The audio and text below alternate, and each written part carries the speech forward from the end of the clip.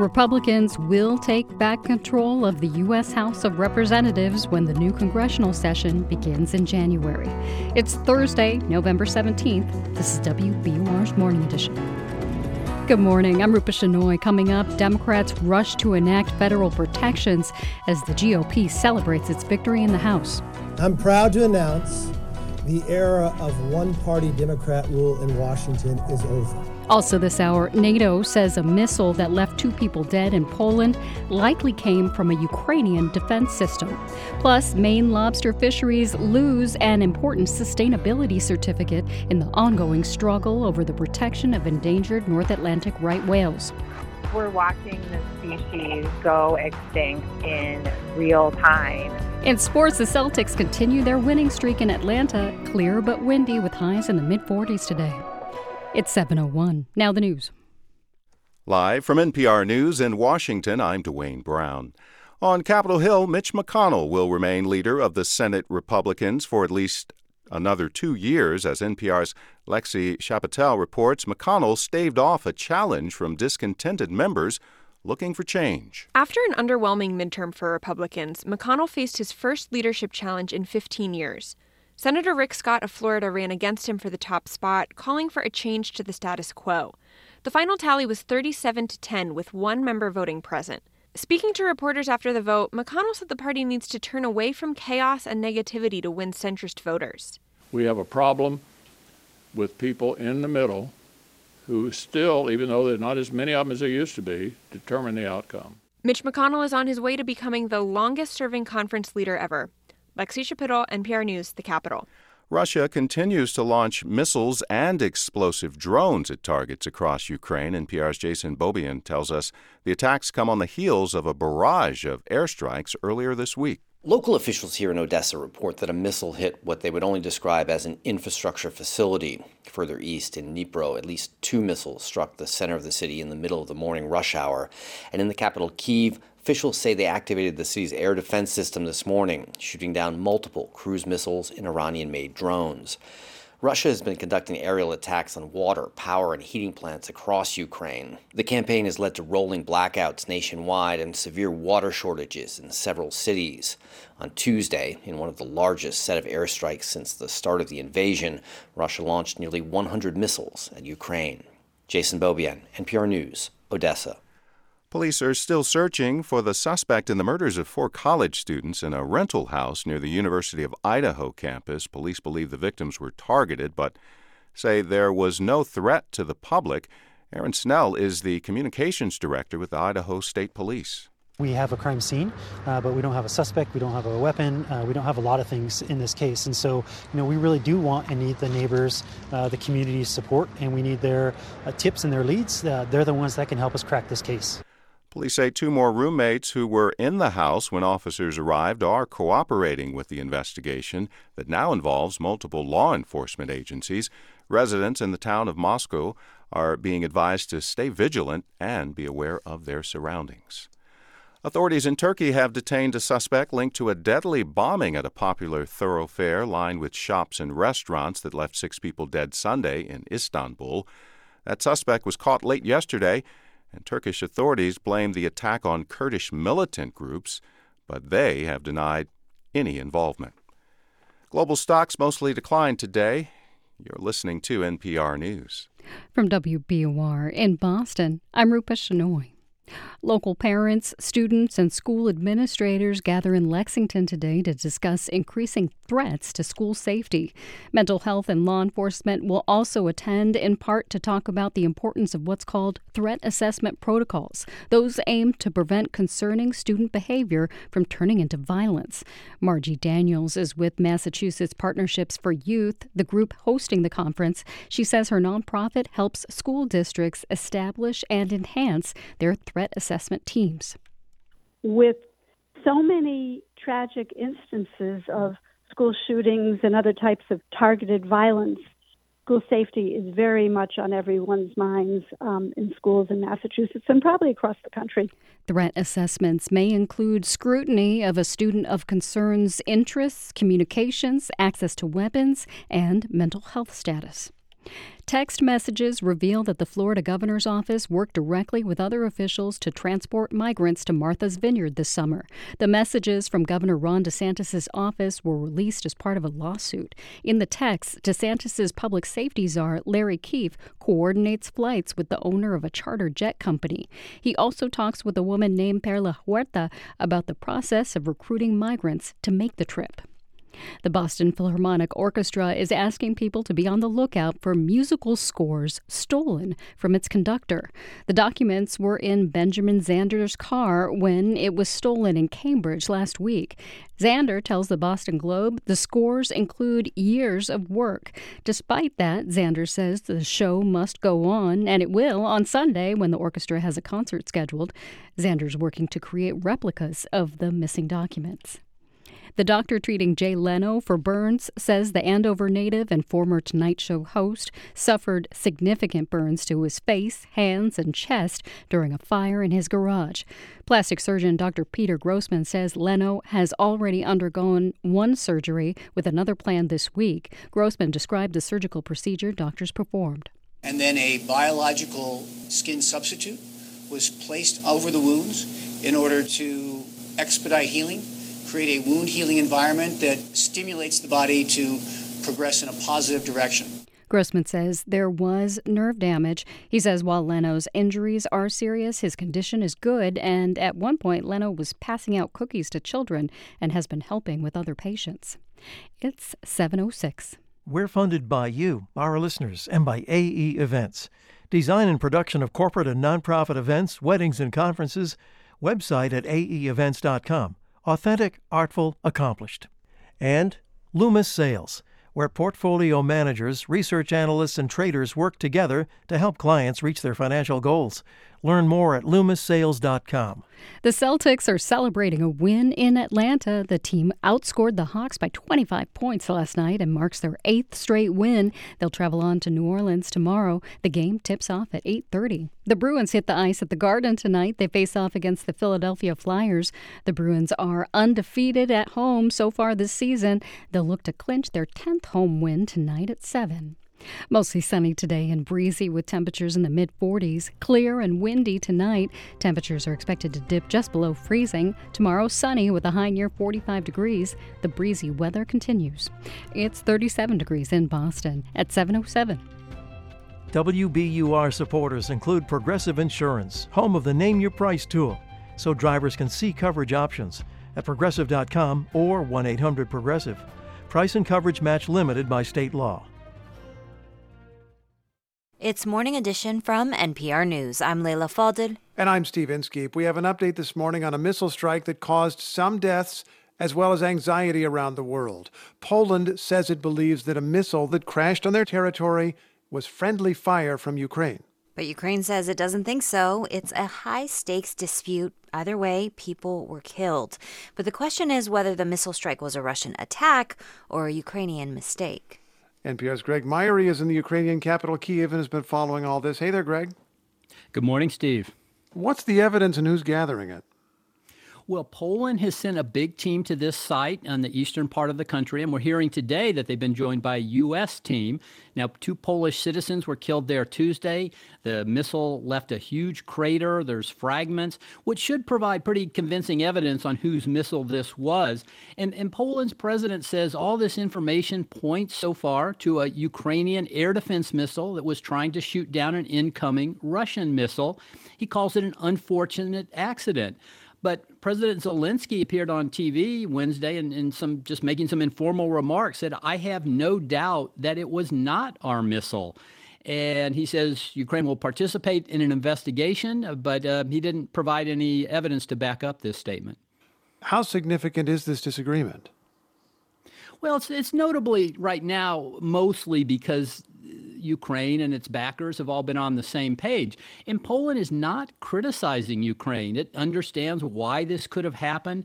Also, the Biden administration and NATO have put out statements saying it's Russia that's responsible. Here's NATO Secretary General Jens Stoltenberg. Let me be clear.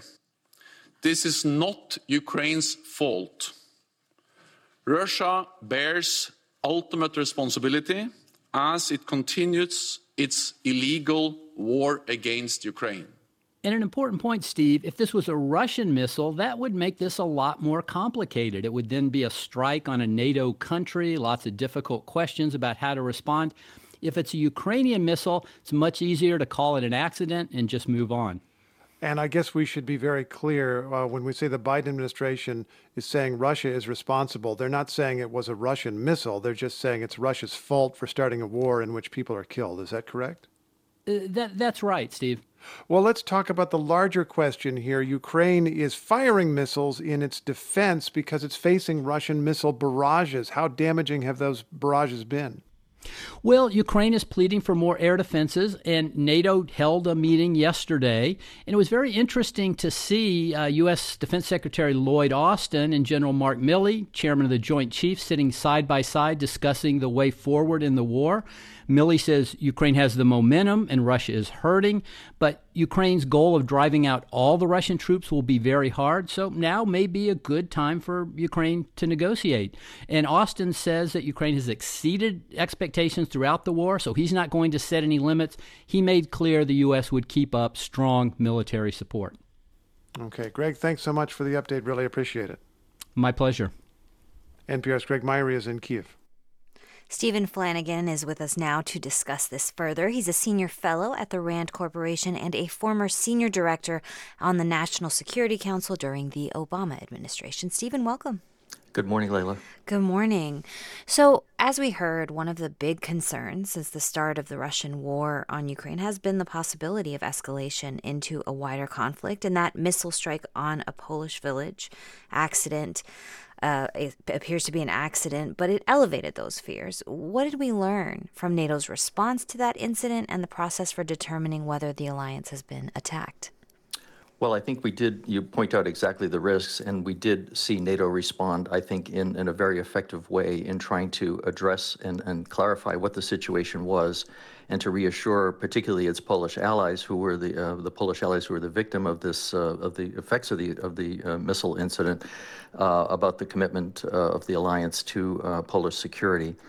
But the incident underscores that the risks of, you say, of this wider war and extending into a number of European countries, including others who are NATO allies, as these hundreds of Russian strikes continue to escalate across all of Ukraine, and particularly out to western Ukraine, where some of these border areas are. But but the way the incident went down underscores the need for close consultations with allies, but also with Ukraine, as we see, as your reporter just noted, some differences between now Ukraine and the Polish and U.S. assessment as to what exactly happened and whose air defense missile it was, or whether it was some other missile that perhaps the Russians had fired. You know, that begs the question. You know, right now Ukraine is saying, wait a second, it wasn't a Ukrainian mistake. That's not what the evidence was. Is this just a way so that NATO allies aren't just dragged into a bigger war? No, I think Ukraine just wants to be able to have access to the site to try to help be engaged in the assessment. And the Polish president suggested that right now the investigation was being led by his government in the United States, but President Zelensky has asked for access, and I expect that they will share all the information that they have so that this can be clarified, because of the importance of that both Poland and the United States and other NATO allies are providing extensive security assistance and other military support to Ukraine. So they want to clarify this, I think, as soon as possible. As we heard, NATO is still putting the blame at Russia's door for invading and attacking Ukraine in the first place. What do you think Russia took away from watching NATO's really cautious approach in its reaction?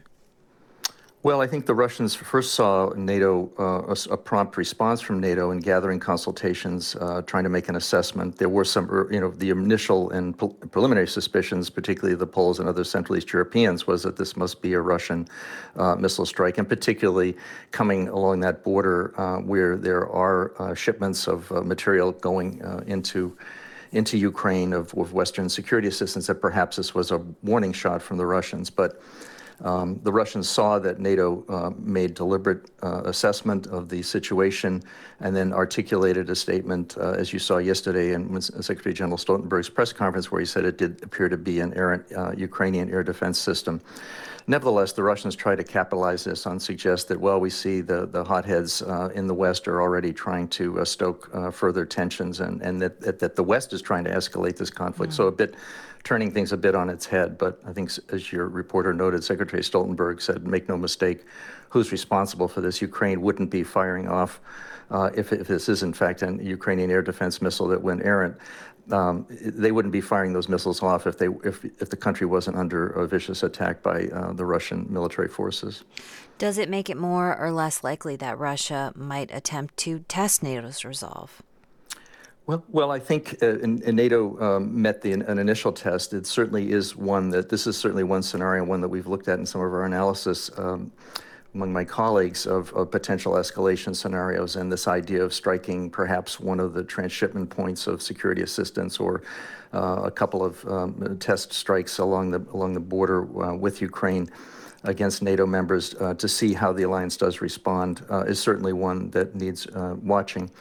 But that's also another reason, and one of the other takeaways I have from this event is that it is important to maintain a line of communications with the Russians to manage these escalation risks. And that has continued.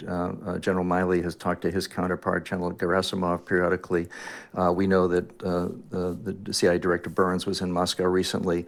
There are other high-level ways of communicating and trying to manage and ensure that this fear that all the countries in NATO have of a wider war doesn't emerge, even as the United States and the other NATO allies continue to support Ukraine in its effort to end the Russian aggression. Now, Article 5 of NATO's charter regards an arms attack on one member as an attack on all. It's been invoked just once by the U.S. after 9/11. Could a missile falling on a NATO ally, errant or not, from Russia, be enough to invoke Article 5?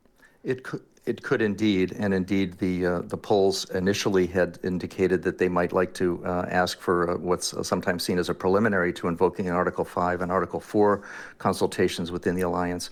There was a meeting at the North Atlantic Council on Wednesday. I don't believe they did actually invoke that other article, but clearly, if there were a direct attack, it would be such as you described. That would conceivably invoke Article 5 commitments. Stephen Flanagan is a senior fellow at the RAND Corporation. Thank you for your time. Thank you, Leila. Okay, we saw this coming. Many hospitals are overwhelmed. Again, this time it's because of simultaneous surges of the flu, RSV, and other infections, and this time many of the patients are kids. Here's Nash Jones with our member station KUNM in Albuquerque. University of New Mexico Children's Hospital, the state's only dedicated pediatric hospital, filled up in mid-October. COVID, para-influenza, and enterovirus are all contributing to the surge. This week, UNM Children's reached 119% capacity, and now the pediatric units at the state's other two largest hospitals are full too.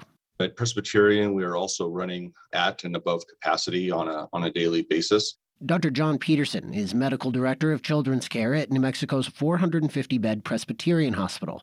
He says restrictions on kids during the pandemic are contributing to the surge now. With COVID, we have vaccines, we have a lot of community immunity. We kind of have this immunity gap when it comes to other viruses such as RSV and influenza. New Mexico's three biggest hospitals are collaborating by sharing resources and making transfers. Lessons they learned from COVID, says Dr. Vesta Sandoval, Chief Medical Officer at Loveless Health System. We have a sort of playbook of how we can try to work together as our systems become stressed with increasing numbers of patients. It's unclear how long the surge will last. Hospital officials are expecting modeling from the state health department later this week. I do believe that over the winter, it's going to become more difficult. New Mexico has one of the lowest hospital capacities in the nation, which led several hospitals to activate crisis standards of care during a COVID surge last fall. They are not at that point at this time. Hospital officials are urging parents and guardians to care for children at home when appropriate and encouraging masking, hand washing, and vaccinations for the viruses that have one. There's not yet a vaccine for RSV. For NPR News, I'm Nash Jones in Albuquerque. This is NPR News. This is 90.9 WBUR. I'm Rupa Shenoy. Coming up, as world leaders at the UN summit in Egypt race to come to an agreement, the director of the U.S. Department of Energy's Joint Center for Energy Storage Research explains why batteries are critical to transitioning to a clean energy future. It's 7:19. I'm Susan Stamberg. When the time comes for a new car, consider donating your old one to us. We will turn it into your favorite programs. Here's how. Just go to WBUR.org. We're funded by you, our listeners, and by the John S. and James L. Knight Foundation, helping public radio advance journalistic excellence in the digital age. Informed communities, essential for healthy democracy. KnightFoundation.org. Brookline Bank, where financial solutions are crafted to the needs of your business and delivered with a hands-on approach committed to your success. Learn more at brooklinebank.com. And Lauren Holleran with Gibson Sotheby's International Realty in Cambridge, real estate brokerage that is grounded in data and committed to thoughtful design. LaurenHolleran.com. A new word was coined to describe the economy in the fall of 2020, she-cession. Neat, but maybe too convenient. I realize the news media is filled with headlines that don't fully reflect what's going on in the economy. That's On Point this morning at 10 on 90.9 WBUR, Boston's NPR news station. Mostly sunny today with a high near 46. We'll also have some gusty winds. Tonight the winds continue and temperatures fall to a low around 31.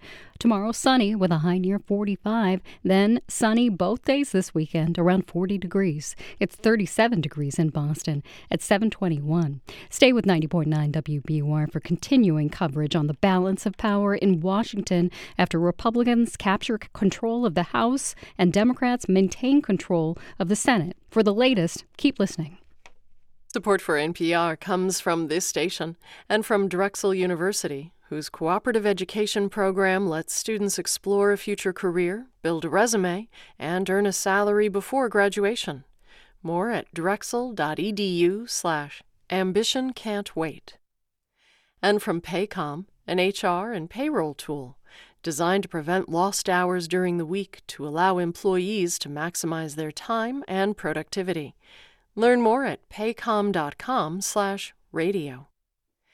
And from Amazon Business, from small business to big enterprise and everything in between, Amazon Business works to help simplify the supplies buying process. Learn more at amazonbusiness.com. This is NPR. This is Morning Edition from NPR News. I'm Layla Falded. And I'm Steve Inskeep. Let's get a picture of a carbon-neutral future. The U.S. is trying to change its electricity sources to produce fewer of the gases that contribute to climate change. The fight over the climate has been a partisan issue, but beyond that, it's simply a practical problem. How do you get power from cleaner sources? In earlier days on this program, we've heard about nuclear power and wind power. The next question is how to store energy from renewable sources like wind and solar. George Crabtree is the director of the Joint Center for Energy Storage Research and an expert on batteries. The lithium-ion battery that we have now can discharge at full power for about 4 hours. And that's great for intraday needs, passing clouds, gusty winds. Even for extending, let's say, solar power past sunset by a few hours, and that's when there's a huge demand peak. But it cannot do, let's say, consecutive days that are overcast or that are calm. So you need a different battery for that. It won't be lithium ion. That's one of the technological breakthroughs that we're looking for, often called long duration storage.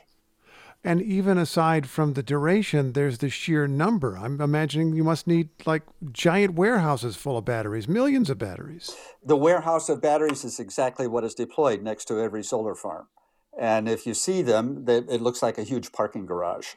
It really takes up space. Luckily, for the electricity grid, they don't have to be located in cities. They can be out where the solar farm or the wind farm is. And that's a huge advantage. So the fact that it takes up a lot of space isn't really the biggest challenge. Are there things other than batteries that can be used to store energy? There are. So things like hydrogen, which is getting a lot of play now. You could burn hydrogen in a gas turbine to produce electricity.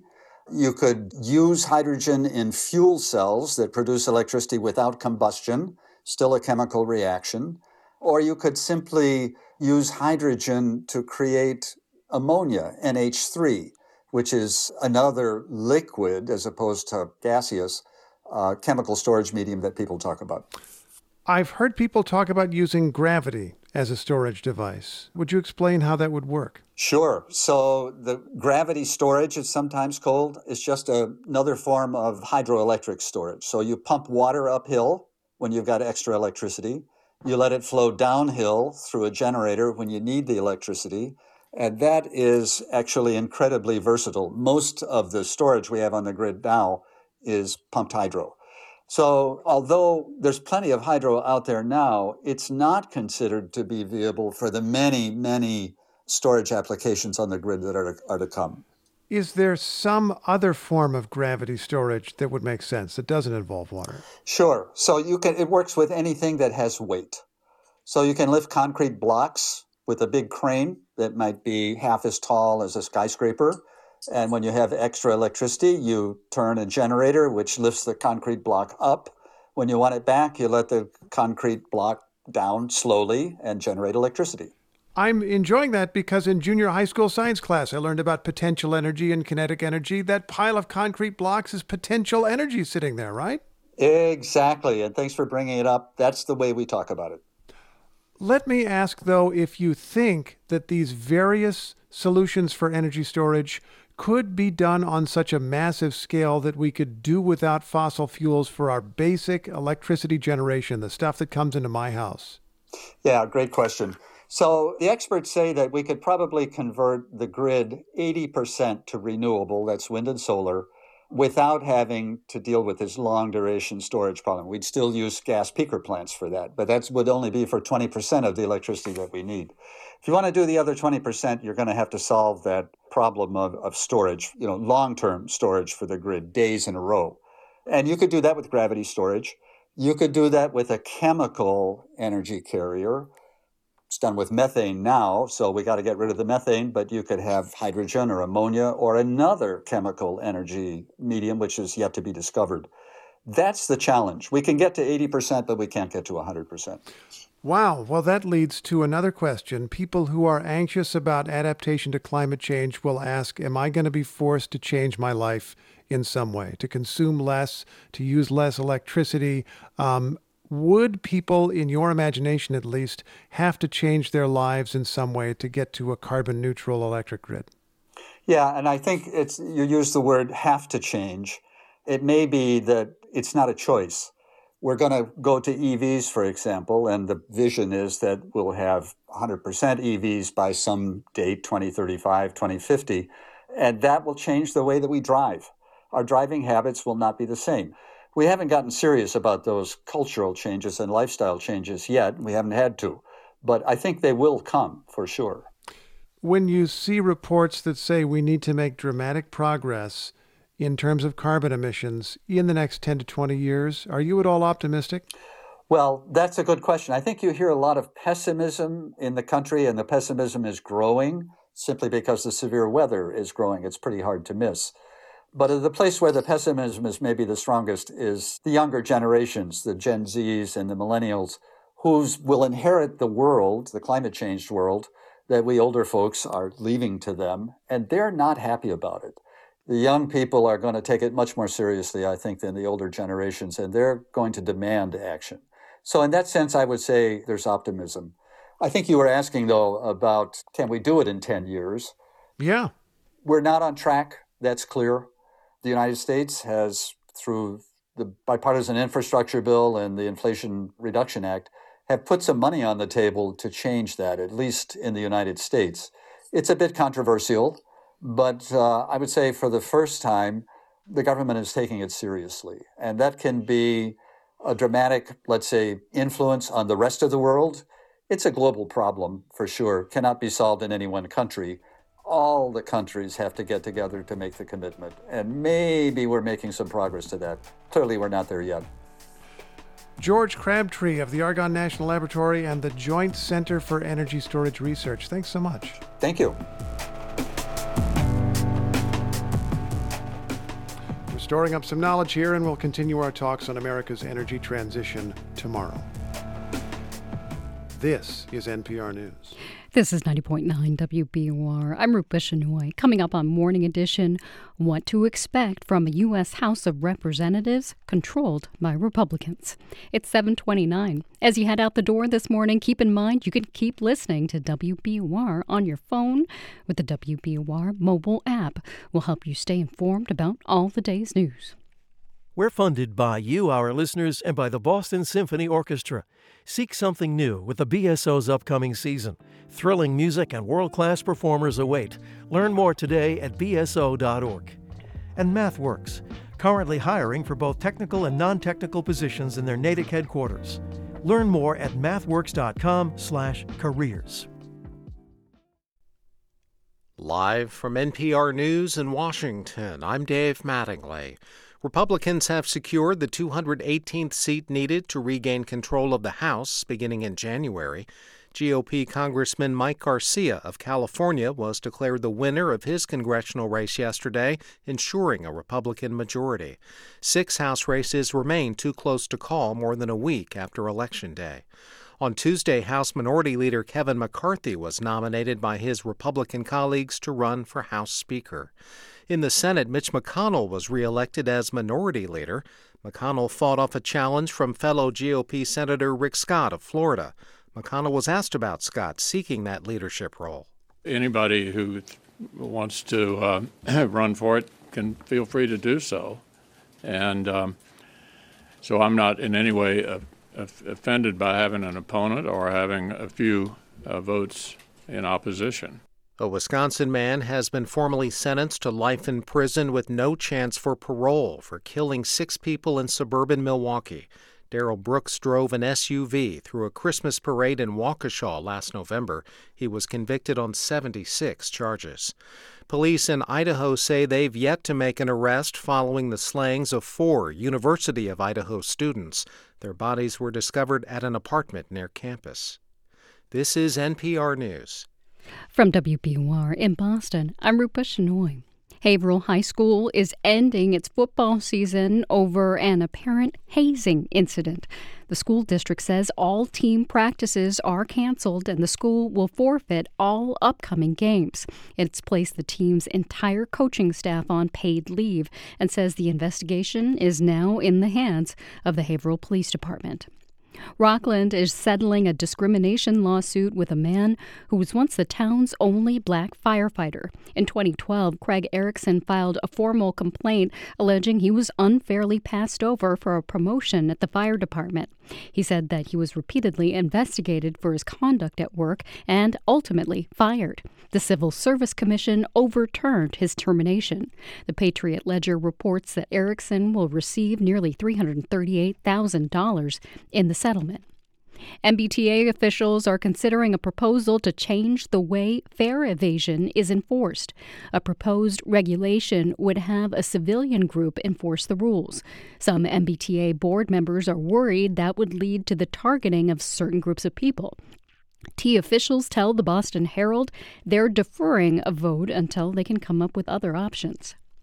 A Democratic incumbent in Maine will hold on to a competitive swing district. Jared Golden was declared the winner in Maine's 2nd congressional district battle yesterday. His victory came via the state's ranked choice voting system. Golden was locked in a tight race against his Republican opponent after the first-round tally, but a second-round count sent him across the critical 50% vote share threshold. It's 7:33. We're funded by you, our listeners, and by the Greater Boston Food Bank. Help put joy on every plate this Thanksgiving. Donate at gbfb.org/WBUR. The Celtics are celebrating a win in Atlanta. The team outscored the Hawks by 25 points last night. It marks their 8th straight win. They'll travel on to New Orleans tomorrow. The game tips off at 8:30. The Bruins hit the ice at the Garden tonight. They face off against the Philadelphia Flyers.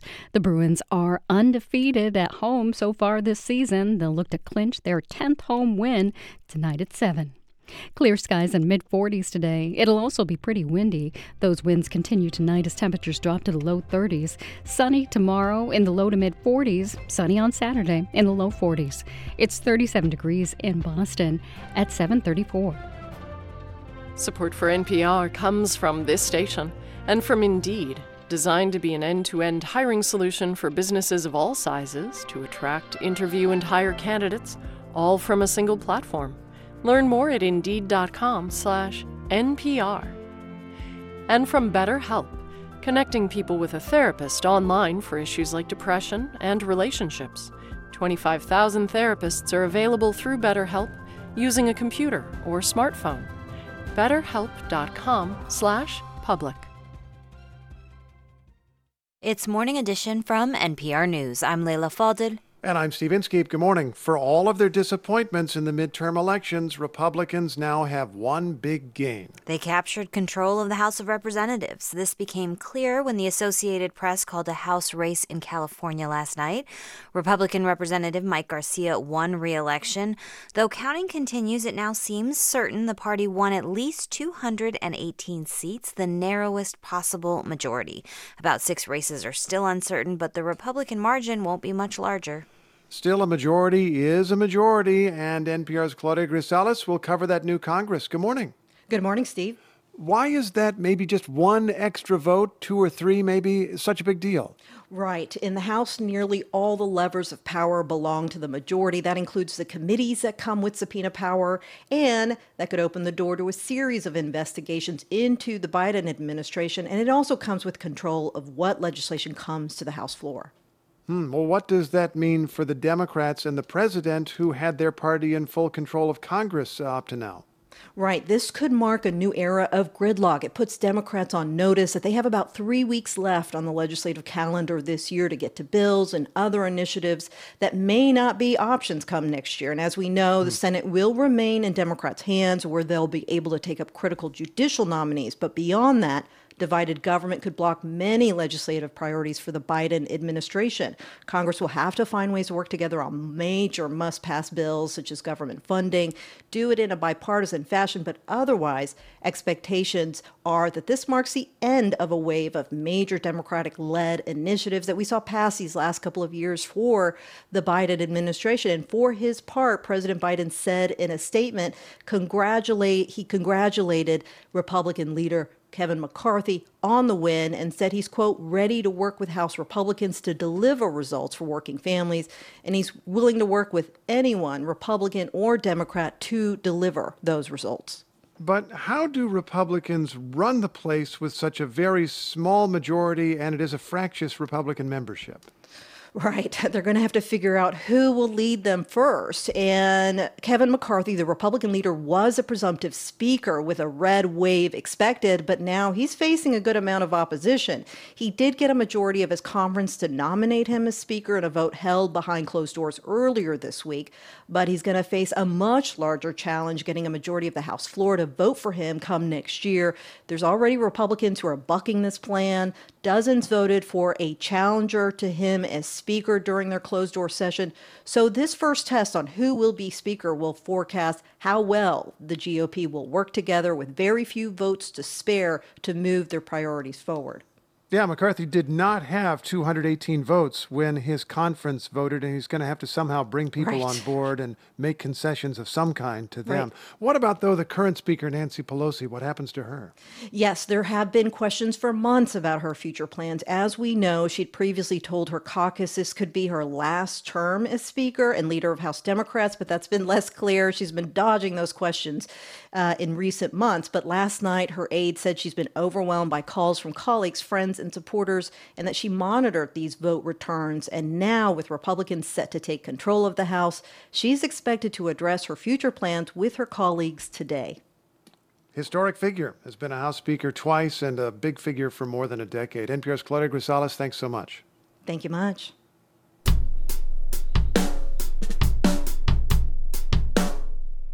Joe Biden will turn 80 years old in a few days, and being the oldest president in U.S. history has stirred up debate over whether he's too old to run again. A similar conversation is playing out in Southeast Asia this week, where Malaysia's 97-year-old former Prime Minister Mahathir Mohamad is vying for an against-the-odds comeback in the election to pick a new parliament. NPR's Julie McCarthy reports that in an election where age has become an issue, young voters could shake things up. Malaysia's youth could be the kingmakers in Saturday's election thanks to two reforms. Voting age was lowered to 18, and everyone eligible to vote has been automatically registered. It's a dramatic shift that bumps up the voter rolls from 15 million to 21 million. Analyst James Chai says that's a nearly 30% increase in the size of the electorate. So fundamentally, the biggest unknown in the election is now that group of new voters who are largely consisting of people below 30 years old. Like its Southeast Asian neighbors, Malaysia is tracking younger, with 30 the average age. And Chai says generational tensions simmer in this election, as many young people attribute the problems of the country to leaders who don't understand them because they are too old. That former Prime Minister Mahathir Mohamad is contesting a seat in his late 90s, speaks to the perceived mismatch between the traditional ruling class and the country's changing demographic. And some analysts say his bid is doomed. But the age gap is advantaging younger politicians who are better positioned to reach young potential supporters where they live, on social media. 29-year-old Syed Sadiq, one of the country's youngest politicians, is running for parliament and uses TikTok to air the grievances of young people in short, snappy clips. Economically, our country we're just going way too lower than we should be. Poor education system. Money laundering cases, abuse of power. Micro forms of racism, micro forms of sexism. They think we are too young to think for ourselves. Sadiq, a rising political star with more than 3 million followers on social media platforms, says the TikTok generation wants to move beyond the old guard. And it's why he launched a new youth party in 2020. It's meant to be a party of disruptors to disrupt Malaysian politics, because among the Malaysian masses, they see the political elites engaging in political power plays in which they get richer and richer, their cronies get richer and richer, corruption gets far worse, institutions of democracy weakened, and young people are fed up. Many young Malaysians these days support inclusion, pluralism, and there's growing acceptance of social issues such as LGBTQ rights. Many are alienated by the litany of corruption scandals that has engulfed the incumbent ruling coalition. And that could benefit opposition candidates who take to the campaign trail, like Syed Sadiq. He says besides corruption, the incumbent government has done little to address rising youth unemployment in the country's pandemic-ravaged economy. And Sadiq says his asset-light generation is angry. We don't own a car, we cannot own a house, we can't even get a bank loan to get a mortgage on a house. Sadiq says their dire straits will animate turnout. In fact, according to a new survey, nearly 8 out of 10 young people said they would vote. If they do, young Malaysians could move their country in a new direction. Julie McCarthy, NPR News.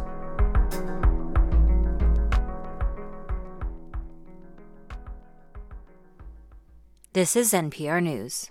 I'm Rupa Shenoy in Boston. Coming up on Morning Edition, Maine's lobster fisheries take another devastating hit in the fight to protect endangered North Atlantic right whales. Mid-40s today with gusty winds and mostly sunny skies. Tonight windy with low 30s. Tomorrow clear skies and low to mid-40s. Right now it's 38 degrees in Boston at 7:43. We're funded by you, our listeners, and by AE Events. Design and production of corporate and nonprofit events, weddings, and conferences. Website at aeevents.com. Authentic, artful, accomplished. And Delta Dental of Massachusetts, passionate about improving oral health across the state and reminding you that a healthy smile is a powerful thing. Visiting your dentist and taking care of your mouth could help protect your heart health, and much more. Discover the connection between oral and overall health at expressyourhealthma.org. Now, in business news, MassBio is asking the state to re-up its commitment to the life sciences industry. It wants Massachusetts to extend its funding under the life sciences law for another 2 years. MassBio says the funding will help the state remain a leader in the life sciences field. Northern Essex Community College is offering courses related to the cannabis industry. The online courses will go over processing cannabis-infused products, cultivation, and sales at dispensaries. It's the latest college in the area to offer cannabis-related courses, joining Roxbury and Berkshire Community Colleges. Massachusetts' pothole problem isn't as bad as it may seem. That's according to a new report that ranks the Bay State just 12th in the list of states with the worst pothole problems. Boston itself ranks well in comparison. Of the 50 most populous cities in the U.S., it came in at 34. It's 7:45. Funding for WBUR's Business Report comes from Cambridge Trust, a private bank offering a full suite of custom financial solutions tailored to its clients. Their team provides private banking, wealth management, and commercial and innovation banking designed to power any ambition. You can visit their offices or connect online at cambridgetrust.com/way-to-wealth.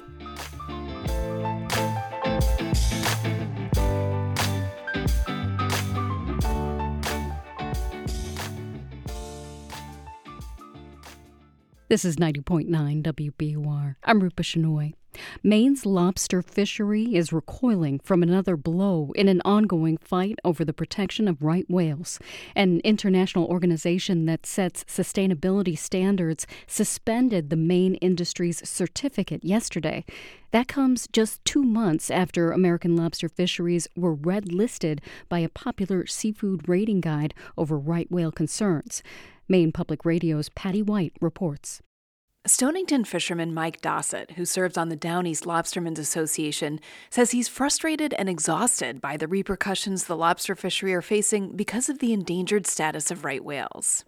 Frankly, I'm getting tired of it. It's making it very difficult for us to make a living. It's ludicrous. Erica Feller of the Marine Stewardship Council says the decision to drop sustainability certification was made by independent auditors.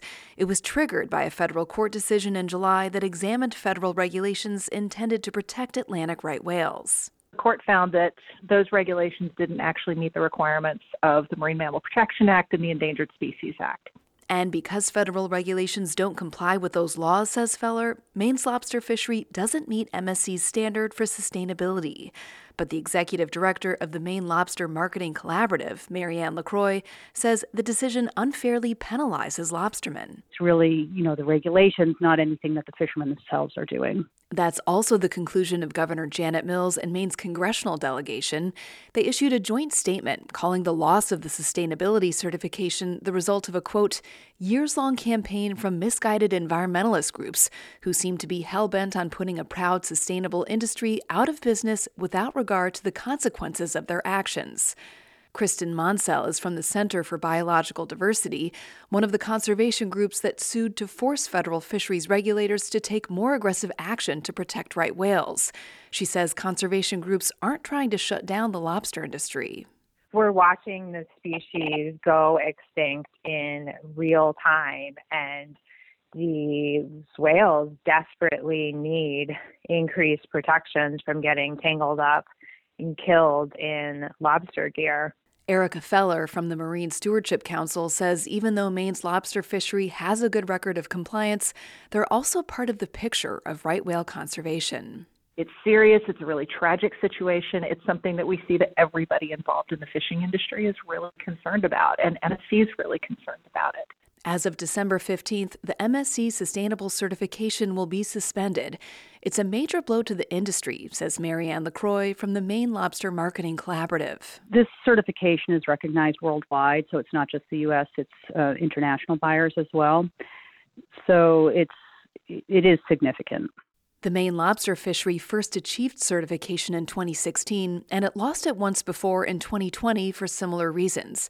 MSC says it can be reinstated when the fishery is back in compliance. For the New England News Collaborative, I'm Patty White.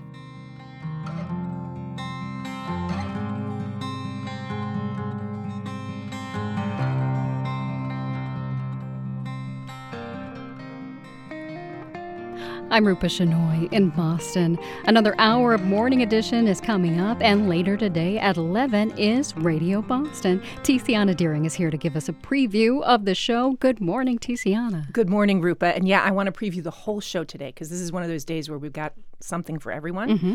And we're starting with a book called Nazis of Copley Square. And that is not fiction. Exactly. It's not. It's a piece of our hidden history. And a group called the Christian Front, anti-Semitic. The leader in Boston became pro-Nazi. And it just didn't get addressed. And it's an incredible story with relevance for today. Okay, what else is in the grab bag? So Hiawatha Bray, Tech Talk, an AI engine that can paint a picture on your request, or if you say, write me a paragraph on X, it will go out and do the research and do the writing for you. Yeah, I have lots of questions about that. I have questions. So do I, right? Can it also go on the radio and talk about it? Exactly right. No, it'll actually be Hiawatha, I promise. Okay. And then we're going to look at turkey distribution by local nonprofit organizations for families this time of year. And we're going to go kind of beneath the traditional headline on that. And of course, the big news is that the cost is way up this year. That's Radio Boston today at 11 and 3. Thank you, Tiziana. Thanks, Rupa. It is 7:50. Support for NPR comes from this station and from Progressive Insurance, home of the Name Your Price tool, so drivers can see coverage options at progressive.com or 1-800-PROGRESSIVE. Price and coverage match limited by state law. And from Avast, a global cybersecurity company with more than 435 million users. Avast is dedicated to helping people take control of their safety and privacy online. Learn more at avast.com. I'm Deepa Fernandes. As you make year-end contributions to organizations that play an important role in your life and have deep impact in our community, put WBUR on your list. Support the reporting and storytelling that keep us all informed and connected. And as our thanks, get a year of The New Yorker at a 40% savings. This is a limited time offer. Start your monthly gift at WBUR.org. And thank you. A mix of sun and clouds today with temperatures in the mid-40s. It'll also be windy. Tonight it falls to the low 30s. Tomorrow, clear skies and low to mid-40s. Friday night, temperatures may fall to the upper 20s. It's 38 degrees in Boston at 7:51. We're funded by you, our listeners, and by the law firm of Nutter, McLennan and Fish, counsel to leading companies and institutions for more than a century. Client-focused, collaborative, this is Nutter. Online at nutter.com. And Boston Ballet's The Nutcracker. Beloved characters return to delight all ages this holiday season, opening November 25th. Tickets at bostonballet.org. It's Morning Edition from NPR News. I'm Steve Inskeep. I'm Layla Fadel. And I'm A. Martinez. When soccer's World Cup kicks off, one of the sport's biggest stars will have his last chance to win a title that has so far eluded him. Lionel Messi is often spoken of as perhaps the game's greatest player ever, but he's never lifted the famous gold trophy for his country, Argentina.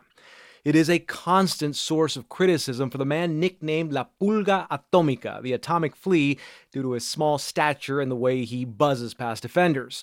His determination to swat aside those complaints might be all the greater when you consider that the 35-year-old's identity as an Argentino has been questioned because he left the country as a teenager to begin his ascent to stardom in Spain. That's the inspiration behind the new NPR podcast, La Última Copa, The Last Cup, which is out now, hosted by Jasmine Guards. All right, so Jasmine, what made you want to make this podcast about Messi and this journey to his final World Cup?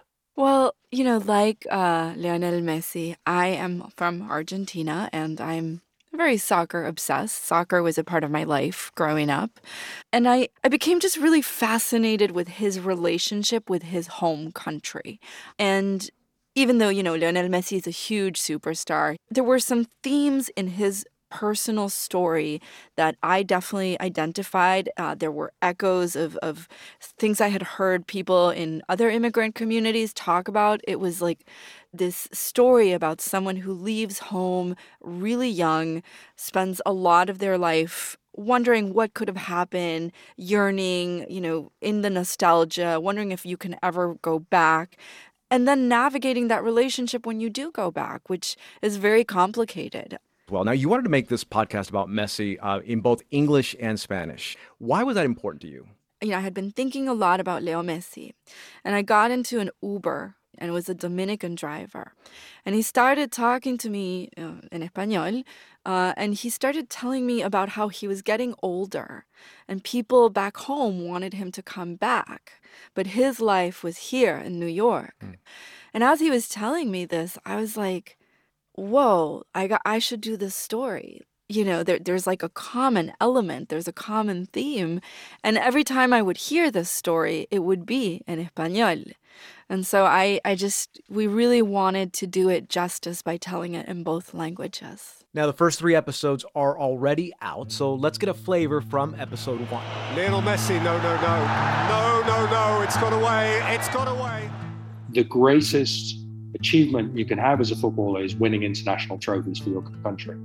It just is a bigger legend than winning Champions League. The one thing Messi has never been able to achieve is to win a World Cup for his home country, Argentina. And he's missed it, it's been saved. But there was a target area, and Messi misplaced it. Messi, even now he can't get his goal. And he doesn't pick up the prize he really wanted. For most of his career, when Leo Messi put on that Argentina soccer jersey, things got really bad really quick. He missed it! Watching Lionel Messi put his shirt over his face. He's now crouched down with his head on the field. En su lugar, sentado con las rodillas encogidas. He was sitting on the floor, curled up in a ball shaking, crying inconsolably. Over the years, every time I would watch Messi play a big game for Argentina, I'd get really anxious. Not just because I'm also from Argentina and I hated watching our team lose. It was a personal anxiety about what I knew happened after every game. A lot of people back home would get angry at him. Sí, que Messi se vaya de la selección. His critics would say that he only cared enough to play well for the European clubs, that he'd left Argentina too young, and now he was no longer Argentine.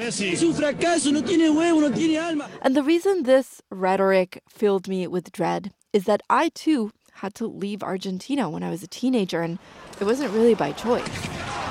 The national crisis has seen protesters taking to the streets, angry at the government's inability to end what is now 3 years of recession.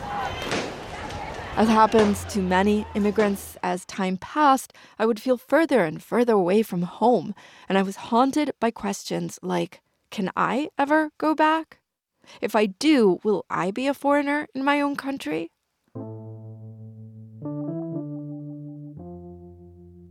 I know some people are going to say, Jasmine, chill out. Messi is an international superstar. He's got a great life. He's very wealthy. Don't try and make me feel bad for him. But one of the reasons I love soccer is because it's about so much more than a ball and a field with 22 players. And in this podcast, we're going to talk a lot about how soccer is a way to understand the world. Class, race, immigration, colonialism. That's an excerpt from episode 1 of the new NPR podcast, La Última Copa, The Last Cup, and host Jasmine Gards is still with us. Now, Jasmine, Messi has been voted the best player in the world a number of times. He's rewritten soccer's history books. But Diego Maradona is a god because in 1986, he pretty much single-handedly led Argentina to World Cup glory. They're appealing for offside. The ball came back off the foot of Steve Hodge, and Maradona gives Argentina the lead. So, Jasmine, if Lionel Messi never lifts the cup over his head, where will he rank en los corazones de tus paisanos argentinos, in the hearts of your countrymen? I think he's come around to being very beloved. And people have like a certain tenderness for him because they understand what he went through. I think Diego Maradona represents something completely different to Argentina. I mean, he's this kid from the slums who was really on the outskirts of society in terms of class and race, and he overcame all kinds of challenges to become this hero. But I do think that, Leo Messi has come around and that people have finally started to embrace him. Yeah. But if he never wins a cup, will he be as beloved? Don't say that. Hey, you don't invoke it. I know. We'll see. His last chance is coming up. Jasmine Gartz is the host of La Última Copa, The Last Cup, out now wherever you get your podcasts. Jasmine, thanks a lot. Thank you so much. This was fun. This is Morning Edition from NPR News. I'm A. Martinez. I'm Layla Falded. And I'm Steve Inskeep. We're funded by you, our listeners, and by Cambridge School of Culinary Arts in Porter Square, with cooking and baking workshops, technique and regional cuisine series, and cooking couples classes. CambridgeCulinary.com. I'm midday host Jack Lepiars, and this is 90.9 WBUR FM Boston, 92.7 WBUA Tisbury, 89.1 WBUH Brewster, and you can listen anytime with our app or at WBUR.org. WBUR, Boston's NPR news station. After a week of counting, a victory in California gives Republicans control of the U.S. House of Representatives by a slim majority. It's Thursday, November 17th. This is WBUR's Morning Edition. Good morning. I'm Rupa Shenoy. Coming up, the crackdown in Iran intensifies with security forces opening fire at people in a metro station. The state in Iran still retains a monopoly of the use of force to suppress people, even with violent means, which they continue to demonstrate. Also this hour, shelters across the U.S. are seeing a surge in the number of senior citizens with no place to live. We definitely are seeing more and more folks in their 70s, and we've definitely seen some in their 80s or 90s. Plus, L.A. elects its first woman and second African-American to lead the city. In sports, the Celtics win. Partly sunny, windy, and mid-40s today. It's 8:01. Now the news. Live from NPR News in Washington, I'm Dwayne Brown. More than a week after Election Day, Republicans have won a slim majority to take control of the U.S. House of Representatives. Republicans secured the 218 votes needed to flip the House, giving the GOP more leverage to complicate the Biden administration's agenda. Here's NPR's Windsor Johnston.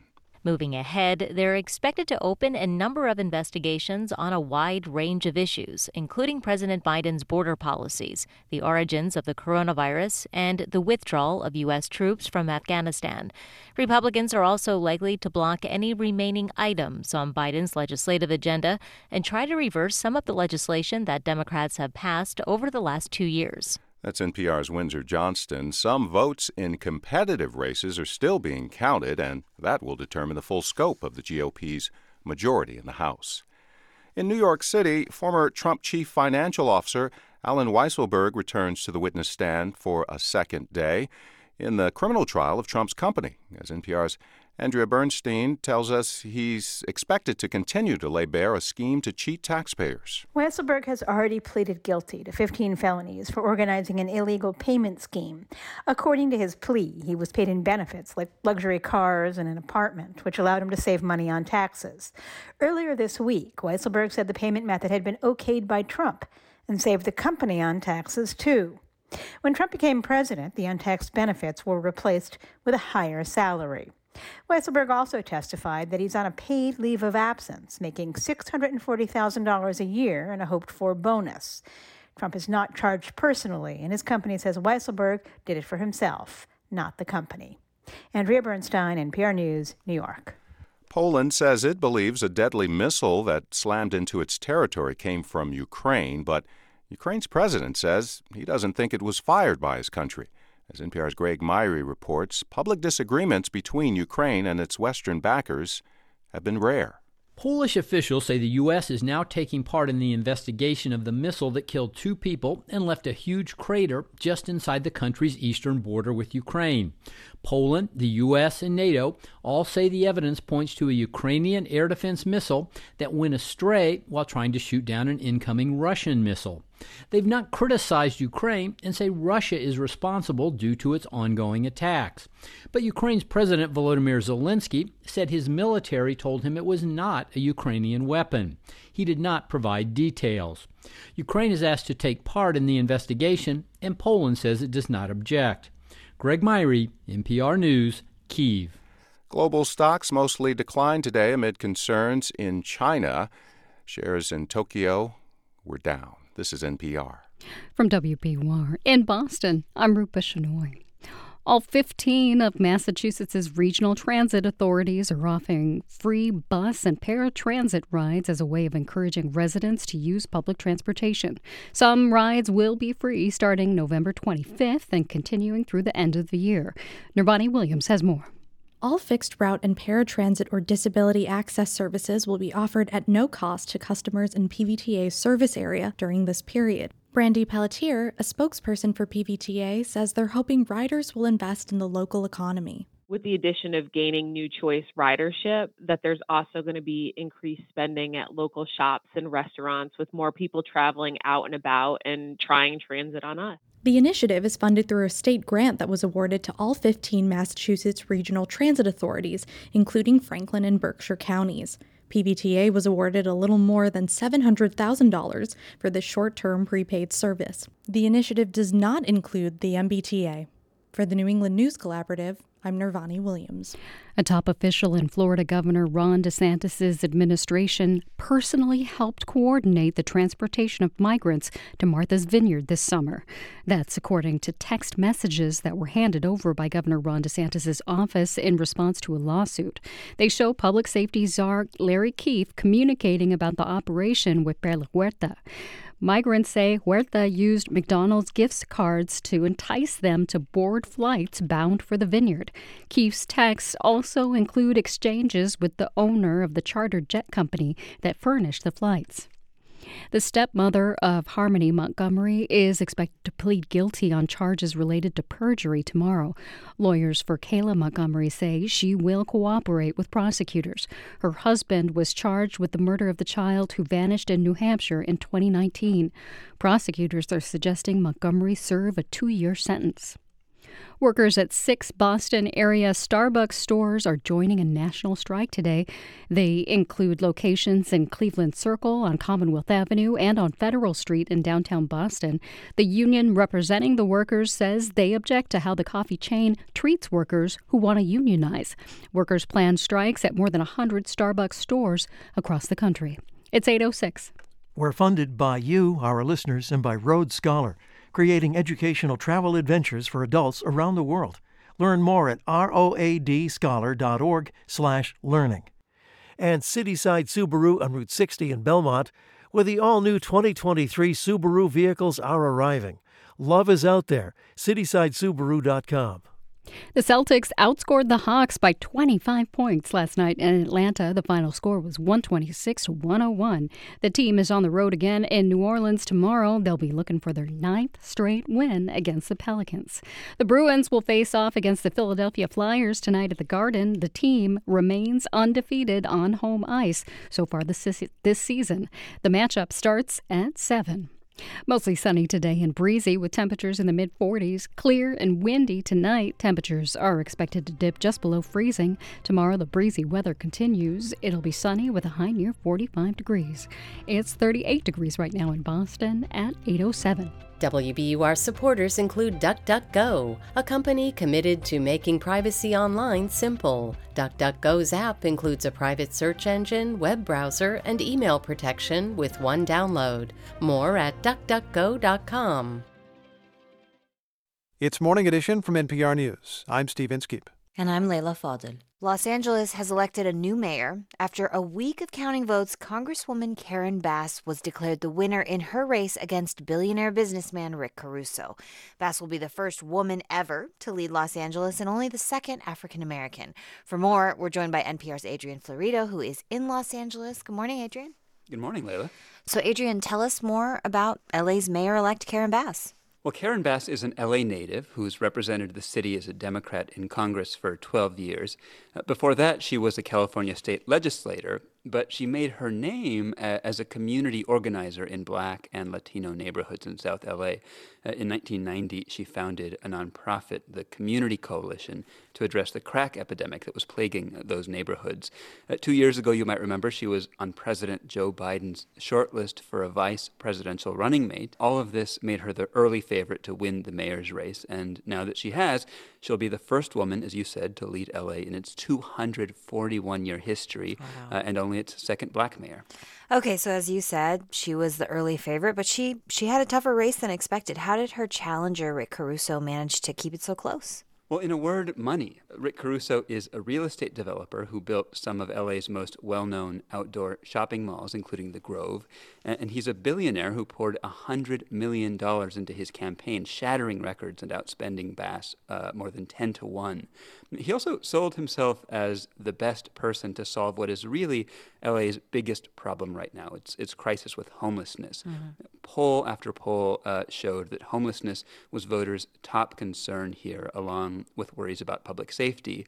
And surveys also showed that many voters did think that as an outsider and as a businessman, Rick Caruso was the better candidate to solve that problem. Wow, so he spent all that money, but then he still fell short. What happened? Well, LA is a dark blue, deeply Democratic city, and although the mayor's race is nonpartisan, Rick Caruso was a lifelong Republican who only switched parties last year. So that made a lot of voters skeptical of him. Still, he earned a lot of support in richer, wider neighborhoods, especially on the city's west side. But Karen Bass really dominated in the city's more diverse, working-class neighborhoods, and in the end, her liberal credentials carried her to victory. And what can Angelenos expect from Mayor-elect Karen Bass? Well, she released a statement last night after she was declared the winner, saying that she planned to start immediately to solve the homelessness crisis and also to address LA's affordability crisis. These are tough issues that have vexed city leaders for a long time. Bass also has some powerful new tools that previous mayors have not had. In this election, LA voters chose a much more progressive city council, and they also approved ballot initiatives to address housing, including a large tax increase on high-value real estate transactions that's going to raise up to $1 billion a year for affordable housing.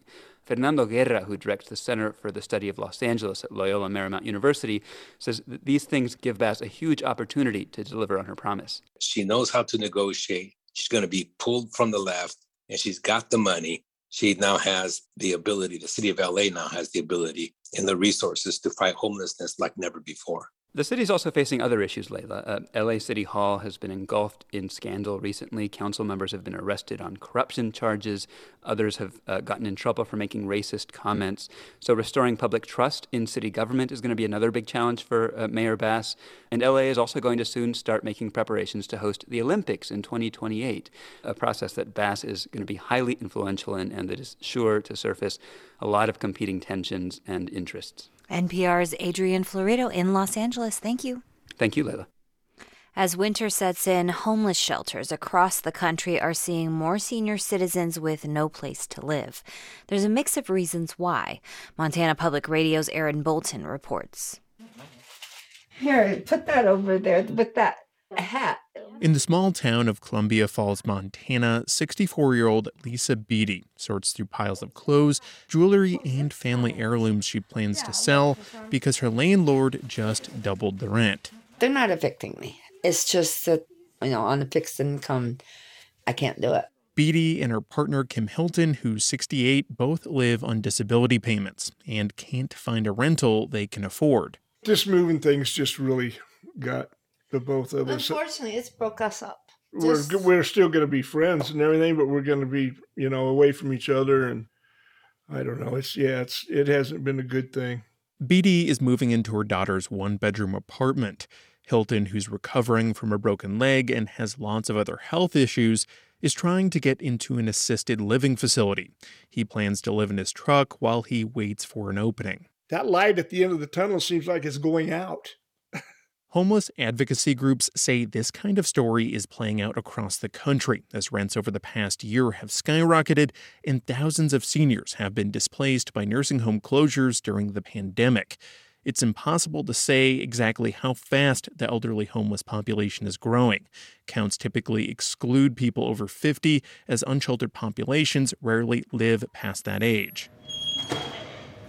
But the mounting crisis is easy to see inside shelters. This is our women's wing. At the Poverello Center in Missoula, staffer Lisa Soroy says people 60 and older are quickly becoming one of the largest demographics they serve. We definitely are seeing more and more like folks in their 70s, and we've definitely seen some in their 80s or 90s. Walking the narrow stairwells and crowded rooms full of bunk beds, Soroy says the building simply isn't designed for seniors with mobility issues. Her staff aren't medically trained, and they can't help older guests manage conditions like incontinence. So really, as soon as someone is unable to make it to the restroom on their own regularly, transfer on their own, really operate independently, we do have to ask them to leave. Those seniors often have no place to go, says Brian Geyer, who works at the homeless shelter in Bozeman. We had to ask this gentleman to find alternative place to stay, and he actually was found outside of a Lowe's store here in Bozeman. The man had frozen to death. National advocacy groups say the situation didn't develop overnight, but is becoming a crisis as Social Security, Medicare, and Medicaid have failed to keep up with the true cost of aging for decades. Montana's population is among the oldest in America, and rents in much of the state are increasing much faster than the national average. In the last year, more than 10% of the state's nursing homes have closed. There are efforts to keep Montana's seniors in their homes, but there's broad agreement here that the real long-term solution is building more housing, specifically apartment buildings. When you put more units in a smaller space, costs go down and units become more affordable. It's no more complicated. That's Montana's Republican Governor Greg Gianforte. He recently convened a task force on the housing crisis and thinks if government regulation is reduced, the free market will generate enough new housing. Advocates for homeless people like Sean O'Neill say the free market alone won't provide affordable housing. He favors state and local subsidies. Talking and having those conversations is something we need to have. Otherwise, we're going to keep twiddling our thumbs and hoping that trickle-down housing will come to our seniors and fixed-income folks. In the meantime, the number of seniors scrambling to find housing, like Kim Hilton and Lisa Beatty, continues to grow. I guess I'm ready there, dearie. Leaving the apartment they've shared for the last 7 years, she gives him a hug. Be careful. You've done so much. Be careful. I will. Hilton reassures her, saying she can help him get settled at an assisted living facility soon. But when that opening will come, no one knows. For now, he drives off in search of a place to camp out while he waits for that call. For NPR News, I'm Aaron Bolton in Columbia Falls, Montana. This story is part of a partnership between NPR, Montana Public Radio, and Kaiser Health News. Some other news now. A Milwaukee man has been sentenced to multiple life terms for killing 6 people and injuring dozens at a Christmas parade last November. During a hearing on Wednesday, relatives of the convicted man raised concerns about his mental health. The victims' families talked about their loss. Chuck Quirmbach of our member station WUWM was listening. Last month, a jury found Darrell Brooks guilty of 76 crimes, including 6 counts of first-degree intentional homicide for driving his SUV into the Christmas parade in the Milwaukee suburb of Waukesha. This week, about 40 victims pointedly described the emotional and physical toll of the deaths and injuries. Brooke Sorensen talked about her grandmother, Virginia Sorensen, who was fatally struck while performing with a dance group. Grammy, I will see you in my dreams, and I know you will be watching over me. But relatives of Brooks supported the 40-year-old. His grandmother, Mary Edwards, spoke via Zoom from her home in Detroit. Edwards apologized to those harmed by the incident, but she said the bipolar disorder her grandson has had since age 12 caused him to drive through the parade goers. It is my prayer that he will be treated for this illness and managed in a facility that addresses mental health concerns. Brooks represented himself during his trial. Yesterday, he said that in treatment, he could be properly evaluated and medicated. If that is an extended period of a long, long time, at least I know that I'm getting what I need. but Judge Jennifer Duro said earlier mental health evaluations found Brooks competent. Duro said the attempt to blame a mental disorder is, quote, feeble. Which frankly does a disservice to those who truly suffer from mental health issues. I understand why his family might cling to that because of the difficulty in coming to grips with a loved one doing such heinous things. Duro sentenced Brooks to 6 consecutive life terms for the homicide cases and more than 750 additional years in prison for the other charges. She conceded the lengthy sentence is symbolic, but says it's needed to hold Brooks accountable. For NPR News, I'm Chuck Quirmbach in Waukesha, Wisconsin. This is NPR News. This is 90.9 WBUR. I'm Rupa Shenoy. Coming up, how kids are coping with rising anxiety about climate change and the future of the planet. It's 8:19. I'm Mary Louise Kelly. On All Things Considered, I try to drive hard questions. Well, your old car can drive our whole program. Consider donating it. And thanks. Just go to WBUR.org.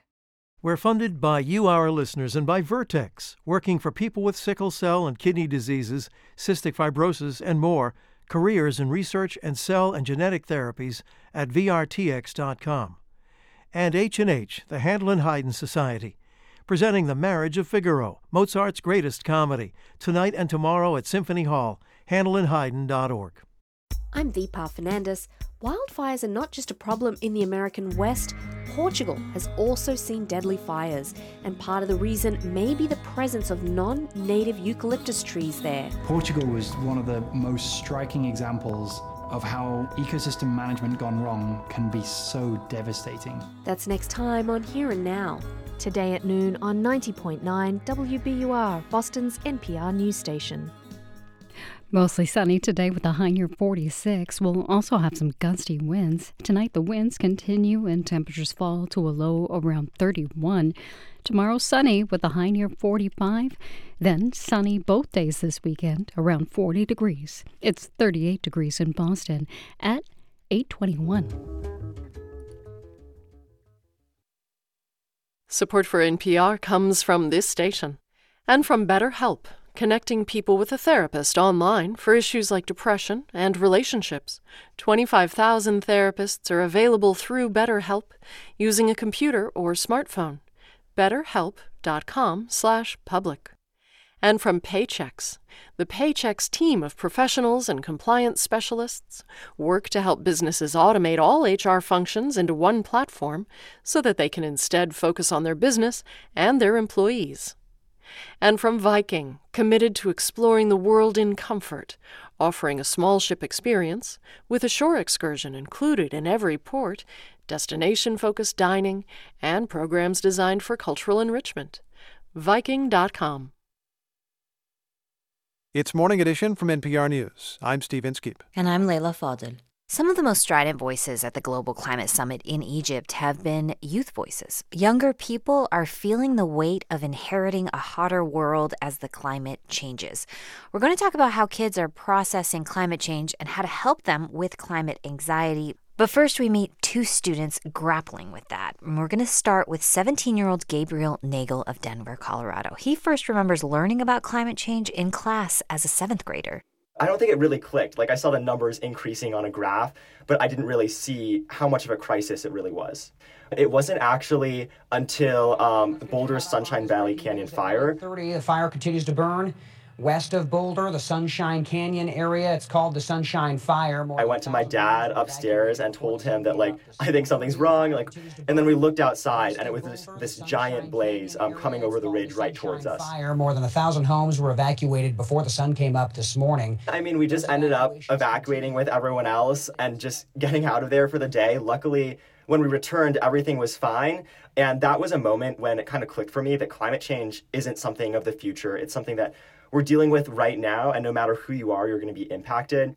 After that fire, I kind of had an internal feeling that I needed to do something, so I started taking personal actions like bike and public transport and eat less meat. But then I started getting involved with our sustainability club at East High School. That's where I met Mariah. So my name is Mariah Rosenzweig. I am 18 years old. I had grown up just always being outside. I was always one of the few girls that would be dirtier than all the boys. I think climate advocacy is more than just policy, but for me, it's really getting people to understand how integrated we are with the natural world and we're not separate from it. We tend to talk about this climate change stuff a lot, and we'll spend time going to hikes and kind of just enjoying what we have around us while it's there. I went to a sustainability club meeting, and one of the presidents was like, hey, we have this other group called DPS Students for Climate Action. And I was immediately like, oh, this is something I want to be a part of. So we started off and we realized DPS, which is essentially the largest school district in Colorado, they lacked any sort of climate action policy. And then we came up with this whole resolution where we outlined goals. One of the goals is 90% reduction in greenhouse gases from 2010 levels. You know, we would meet every single week, and a lot of that was presenting at public comments. And our first topic this evening is sustainability resolution presented by the So a lot of times we'd put so much heart and so much passion into it. Our first primary goal is for the district to strive to 100% clean energy by 2030. And then the board is like, thank you. Next. Thank you so much. And it was like, oh, how much longer are we going to keep doing this? Once again, we have with us some special guests, the Sustainability Student Group. From start to finish, the process took almost 2 years. Director Anderson? Aye. Director Balderman? Aye. Director Esterman? Aye. The policy was passed unanimously, and it was really amazing. I know on a personal level, it sometimes feels like what I'm doing will never be enough. And part of that is true. Like, one person isn't going to be able to change the fate of this planet, of climate change. I realized that now the conversation isn't what can we do to prevent climate change? It's how are we going to live with it? As I'm still so young, to hear that shift is frustrating because it's like we've known about this for so long. Climate change can be incredibly overwhelming at times, and that's totally okay. It's okay to feel anxious about your future because it is a real threat, but also don't let that stop you from trying to make a change, and instead kind of use that as motivation to make the change that we need. That was Gabriel Nagel and Mariah Rosenzweig, both students at East High School in Denver, Colorado. And joining me now for more on how kids are processing climate change is Lauren Sommer from NPR's Climate Desk. So we just heard from these two students feeling like not enough is being done. How common are these feelings? Yeah, in general, if you look at young adults, they're more likely to care about climate change. And that's true no matter what political party they belong to. And when it comes to younger school-age kids, some are experiencing this climate anxiety that we heard. It's something that Dr. Kelsey Hudson, who is a clinical psychologist who specializes in climate change, she's seeing that in her patients. Many young people are experiencing grief and frustration and anxiety and elements of kind of betrayal by adults and other generations. And for some kids, this is kind of layering on top of the isolation and stress they may have experienced during the pandemic. Wow, I think it is kind of hard to hear when you're 41 that they feel betrayed by us, by our generation and other generations. And climate change is in the news a lot right now with the international negotiations going on in Egypt. So if you're a parent or caregiver or even a kid feeling these emotions, what's a good way to address it? Yeah, so Hudson says the first thing is to make some space to talk about it. But if you're a caregiver, ask what a kid knows about climate change and how it makes them feel. Listen, acknowledge their feelings and validate that it's a big, difficult thing to think about. And avoid the urge to say that everything is going to be okay. Yeah, but I can see how a caregiver might want to just tell their kid, don't worry, everything is going to be okay. What's wrong with that? It's kind of a Band-Aid. It's not a solution. And it's a global change that will affect billions of people. And young people know that. Yeah. So the next step after kind of just talking about it and validating feelings is to find something meaningful, Hudson says. We can think about what does it look like for young people or one young person to find a sense of meaning and purpose in this crisis, to maybe connect with like-minded others and build some agency through connecting with climate engagement or action. So engagement can happen on very different levels, she says. It can be just, planting a pollinator-friendly flower in your backyard with a kid, or maybe volunteering at a local park. What's important here is finding community, finding those social connections so that young people don't feel so isolated with these feelings. And I'm sure getting outside, being in nature, can be very helpful too in this case, right? Oh, yeah, definitely. I mean, Gabe and Mariah both talked to me about how they go on walks and hikes together when they're feeling overwhelmed. And that's two strategies that psychologists recommend, talking about it with someone you care about and taking some time in nature and just, enjoying that space. Lauren Sommer of NPR's Climate Desk. Thanks so much, Lauren. Thanks. This is NPR News. This is 90.9 WBUR. I'm Rupa Shenoy. Coming up on Morning Edition, despite sanctions and international criticism, the Iranian government is stepping up its crackdowns on protesters, with security forces opening fire on people in a Tehran metro station. It's 8:29. We're funded by you, our listeners, and by Cambridge School of Culinary Arts in Porter Square, with cooking and baking workshops, technique and regional cuisine series, and cooking couples classes. CambridgeCulinary.com.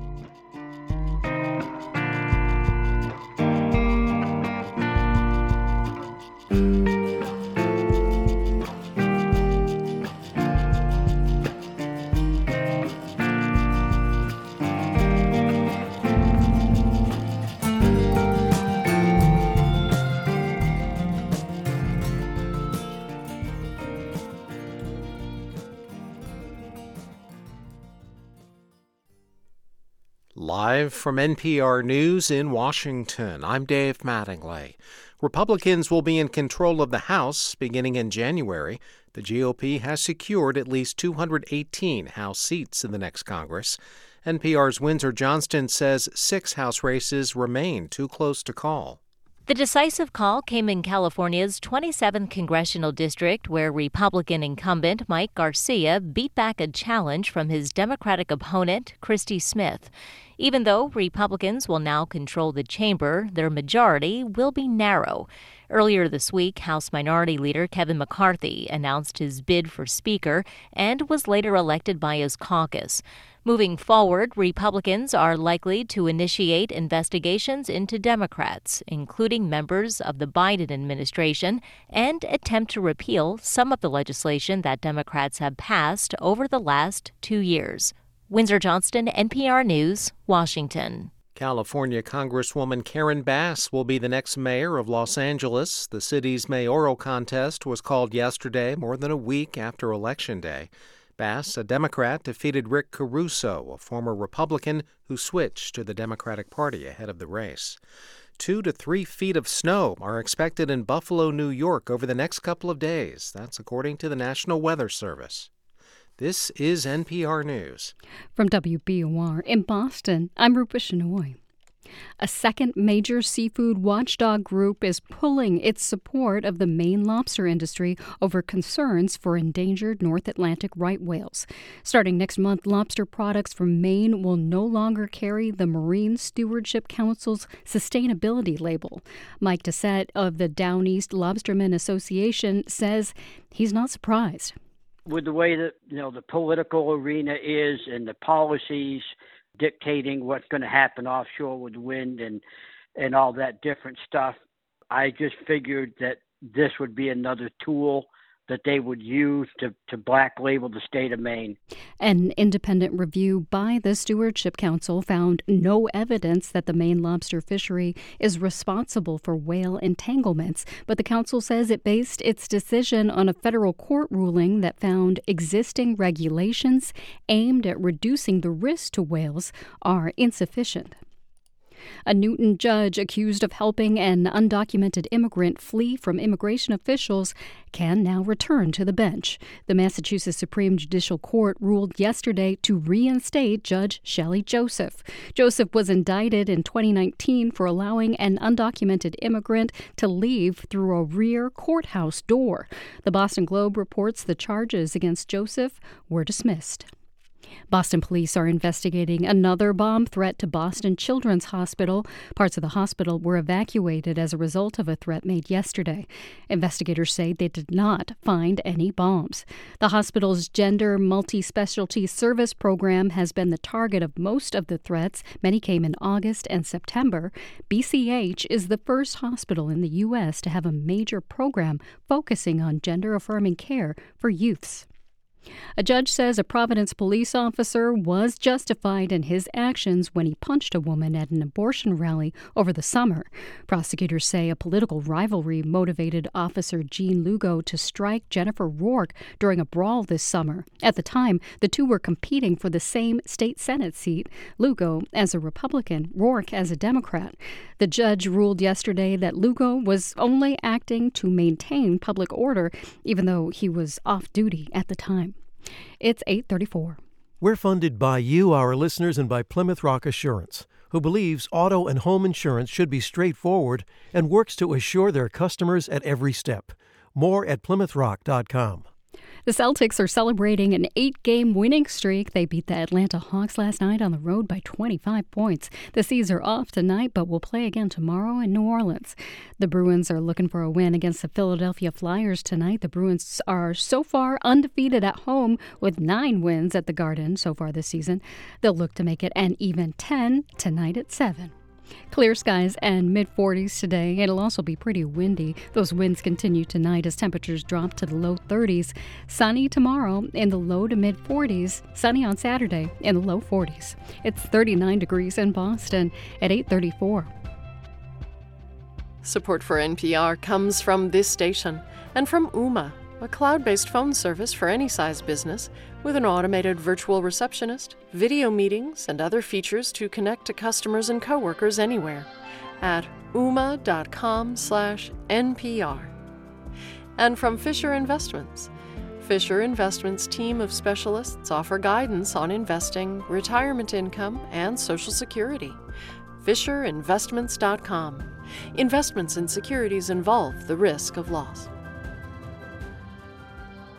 It's Morning Edition from NPR News. I'm Leila Fadel. And I'm Steve Inskeep. One day after Donald Trump declared another run for president, one of his longtime aides began testimony in a trial. He's the former chief financial officer of the Trump Organization. Alan Weisselberg already pleaded guilty to felony tax charges, and now a Manhattan jury is hearing his testimony to decide whether the Trump Corporation is also guilty of criminal fraud. NPR's Andrea Bernstein has been covering the trial. Andrea, good morning. Good morning. Okay, what is the case that Weisselberg is discussing on the stand? This is the trial over whether the company broke criminal laws by paying Weisselberg and other top executives with untaxed benefits. Here's the way it worked. So Weisselberg collected a salary and paid taxes on his W-2 form, but on top of that, he also got a set package of luxury items that he didn't pay taxes on. A Mercedes-Benz for him and his wife, furniture, electronics, private school tuition for Weisselberg's grandchildren. And the company tracked those payments in a spreadsheet, backed them out of his compensations, and did not report them to the government. Donald Trump, the man, is not criminally charged, and his company's lawyers say Weisselberg did it for Weisselberg. What's at issue here is whether Trump's company also benefited from the scheme to cheat taxpayers, and prosecutors need to prove that Weisselberg just wasn't like a bank teller stuffing money in his pockets, but as a high managerial agent acting in behalf of the company as well. Well, what has he said so far on the stand? He spoke from the witness stand in a clear, kind of growly voice, really like the accountant from Central Casting. We heard him go over checks and payments made for his 2-bedroom luxury condo with a terrace overlooking the Hudson and related expenses like cable and parking. The prosecutor asked him directly who authorized the payments, and he said the rent was authorized by Donald Trump. Weisselberg also noted that beginning in 2012, Trump personally paid checks for Weisselberg's grandchildren's tuition, and he admitted when that happened, he knew that taxes were owed but not being paid. Well, I'm trying to figure this out. If prosecutors want to show this wasn't just one guy on the take, but it was a system, what is the benefit to the Trump Organization, the larger company, of this scheme, if any? So Weisselberg was asked directly, why didn't he just get a raise from the company? And he explained if he got $200,000 in unpaid benefits. He would have needed twice the salary, or $400,000, to cover his taxes. The prosecutor asked him, did the Trump Corporation save the extra money when he got what she called the gross-up amount? If they'd had to pay him that, and Weisselberg said, yes, you could say that. If the company had to give me all this in cash, they would have had to pay me more. One more thing, this method of compensation ended in 2017 when Trump became president, and Weisselberg did get a raise in his salary then. Just to be clear, is Weisselberg still on Trump's payroll? Yeah, he testified to this. After he was criminally charged, he still went to work, changed his title. After he pleaded guilty, he went on a paid leave. So he's still getting $640,000, maybe a bonus, from the company he's testifying against. The former president declared that he's running for a third time for president just this week. People wonder, does that change the status at all of the various investigations or even this trial? In a word, no. When Trump became president, he was able to delay some legal matters by claiming presidential immunity. But now, though he's a candidate, he's still an ordinary citizen. In fact, in the New York civil case, which is another case in New York, the issue of political motivation has already come up before a judge, and the judge has said what matters are the facts and the law. NPR's Andrea Bernstein, thanks. Thank you.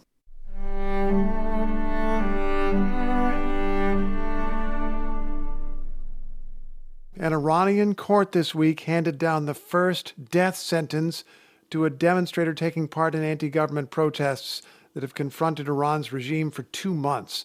Violent suppression efforts by security forces have not stopped protests sparked by the death of a 22-year-old woman in police custody. NPR's Peter Kenyon reports. On Monday, European Union foreign ministers approved the latest round of sanctions against Iran's interior minister and other officials, as well as entities including Iranian media.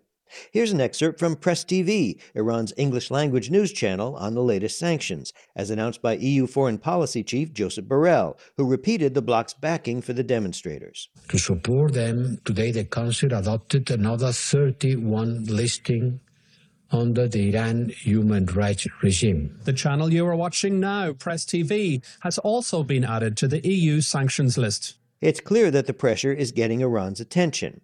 One of the protesters those sanctions are intended to support is Maria, who lives in northern Iran. Contacted via the internet, she asked that her family name not be used because she fears repercussions for speaking to the foreign media. She says her family got so fed up with the state news channels that they no longer watch television. In the past 50 days, we haven't watched Iranian state TV at all. We disconnected the antenna altogether because they deliver so much nonsense and lies. We can see with our own eyes what is happening on the streets. We have been harassed ourselves as well, and then the news tries to show that there is peace and quiet, flowers and birds everywhere in the country. Maria says the protests are still going strong, although her family hasn't been joining in lately. Because of multiple injuries in my family members and relatives, it is hard to join street protests for us right now. We all still have scars from previous crackdowns. But she says once they recover, they will be back among the protesters. Iran watchers see a robust protest movement that seems determined to keep pushing against the authorities, the latest effort being general strikes in several parts of Iran. But the regime seems determined to continue with its crackdown. It has ample tools of suppression at its disposal. Rights groups say more than 10,000 people have been arrested, hundreds have reportedly been killed. A few days before a death sentence was handed out to a protester, I spoke with analyst Sanam Vakil at the London-based Chatham House think tank. She said numerous calls by hardliners for severe punishment of demonstrators suggest that overt international support for the protests may wind up pushing the government to even harsher methods than have been seen to date. And so I'm approaching the protest with a degree of caution because the state in Iran still retains a monopoly of the use of force to suppress people, even with violent means, which they continue to demonstrate. I don't think the protests have reached a level that they could challenge that state monopoly. Vakil also says while she sees Iranians coming together over issues related to dignity, she has yet to see protesters agree on a common goal for what a future Iran should look like or how it should function. That, she says, is badly needed as demonstrators continue to challenge a regime that shows no sign of giving ground. Peter Kenyon, NPR News, Istanbul.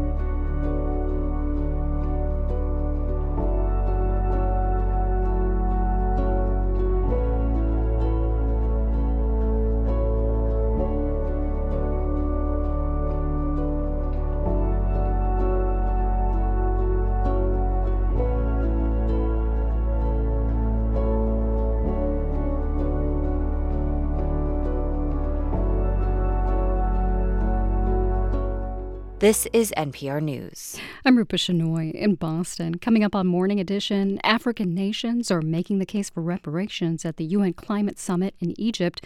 We focus on the impact of climate change on the country of Chad.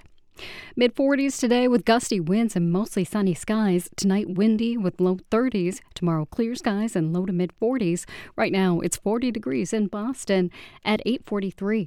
We're funded by you, our listeners, and by Joy Street Artists Association. Be inspired by the work of over 65 artists at Brick Bottom and Joy Street Open Studios this Saturday and Sunday. brickbottom.org/events.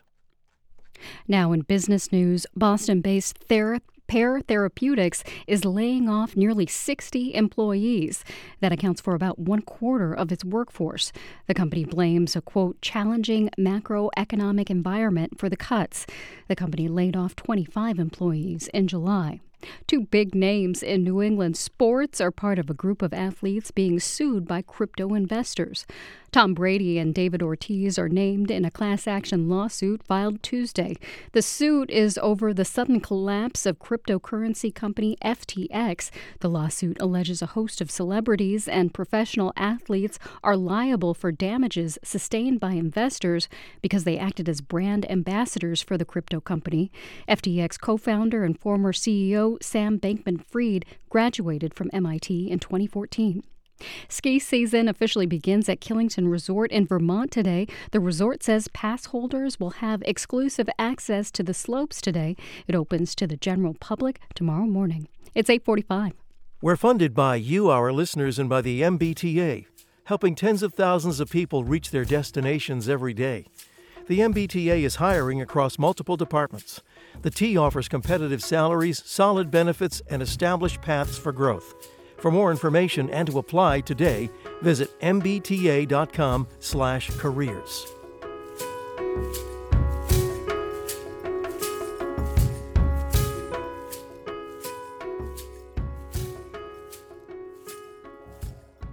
This is Morning Edition from NPR News. I'm Layla Faldin.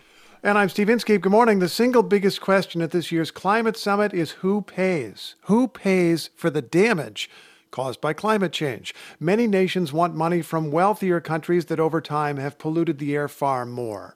Less wealthy nations have faced some of the worst consequences so far. And this is visible in Africa's Sahel region, which spreads across multiple countries, including Chad. Willem Marks reports for NPR.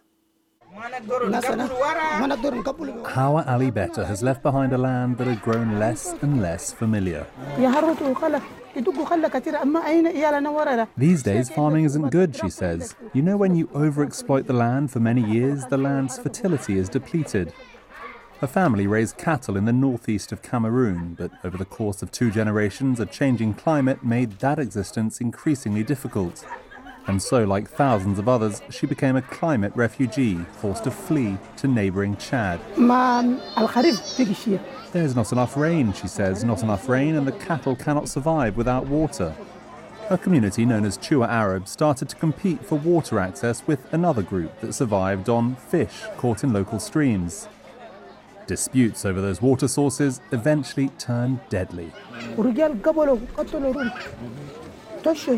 Villages and houses were burned, she says.